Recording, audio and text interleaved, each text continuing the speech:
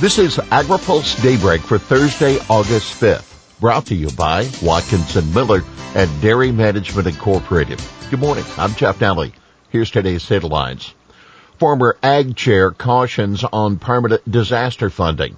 Wilkes gets hearing before Senate Ag Committee. Former Ag Chair cautions on permanent disaster funding. The former chair of the House Agriculture Committee is warning the committee about the potential downside of creating a permanent disaster assistance program for producers. Speaking on a panel at Minnesota's Farm Fest on Wednesday, Colin Peterson said it's important that the program not undermine crop insurance. I'm afraid it's going to come back and haunt us, Peterson said about extending disaster aid programs like WIP Plus. He said he's concerned about 4 years of disaster payments that aren't paid for by farmers. Disaster aid payments are funded out of deficit spending and, unlike crop insurance, don't require farmers to pay premiums or fees. In the next farm bill, Peterson says crop insurance needs to be improved to cover more crops and allow producers to buy the protection they need to get through years such as this one, with drought affecting large portions of the country and flooding in the South. Wilkes gets hearing today before Senate Ag Committee.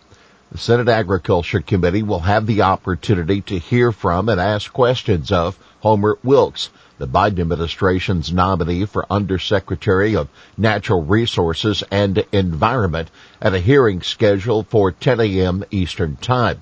Wilkes currently serves as the director of the Gulf of Mexico Ecosystems Restoration Division, where he has been integral to restoring the health of the Gulf Coast ecosystem after the BP oil spill of 2010, Ag Secretary Tom Vilsack said in June.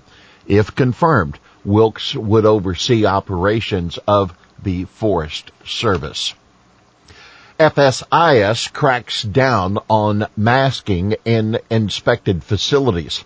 The Food Safety and Inspection Service has made it mandatory for all employees to wear masks regardless of vaccination status. That according to a notice issued by the agency on Wednesday.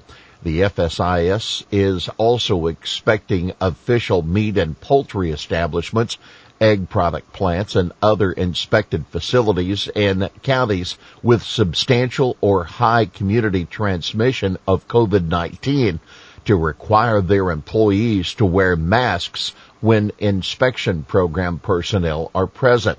Late last month, the CDC updated its guidance to recommend that fully vaccinated people wear a mask in public indoor settings due to the presence of the Delta variant in the U.S. We'll have more AgriPulse Daybreak after this. Located in Washington, D.C., Watkinson Miller has been providing legal services to the agriculture industry for more than 30 years. The attorneys at Watkinson Miller possess a unique combination of knowledge, skills, and experience working with commodity boards and their partner organizations and the U.S. Department of Agriculture.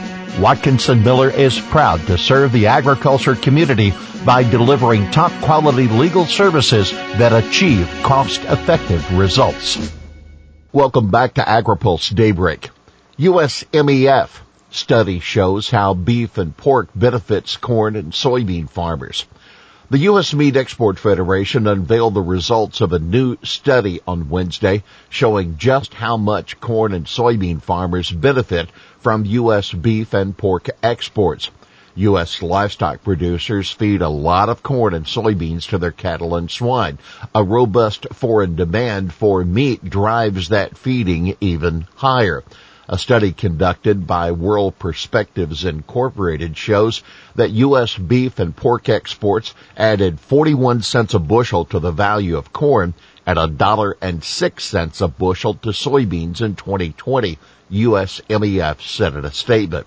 About 2.45 million tons of soybean meal, equivalent to 103.2 million bushels of soybeans, was needed to produce the pork that was exported last year, according to the analysis. Likewise, 530.5 million bushels of corn went to producing beef and pork exports in 2020. USMEF's efforts to promote U.S. red meat in international markets have paid off for producers, whether they raise livestock or grow corn and soybeans, or, like me, they do both. That Mark Legan, an Indiana hog farmer, said in the USMEF release.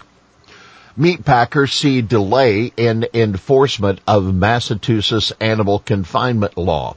The North American Meat Institute is urging Massachusetts to delay enforcing its proposed animal welfare law, which prohibits confining pigs, calves, and egg-laying hens without enough room to move around.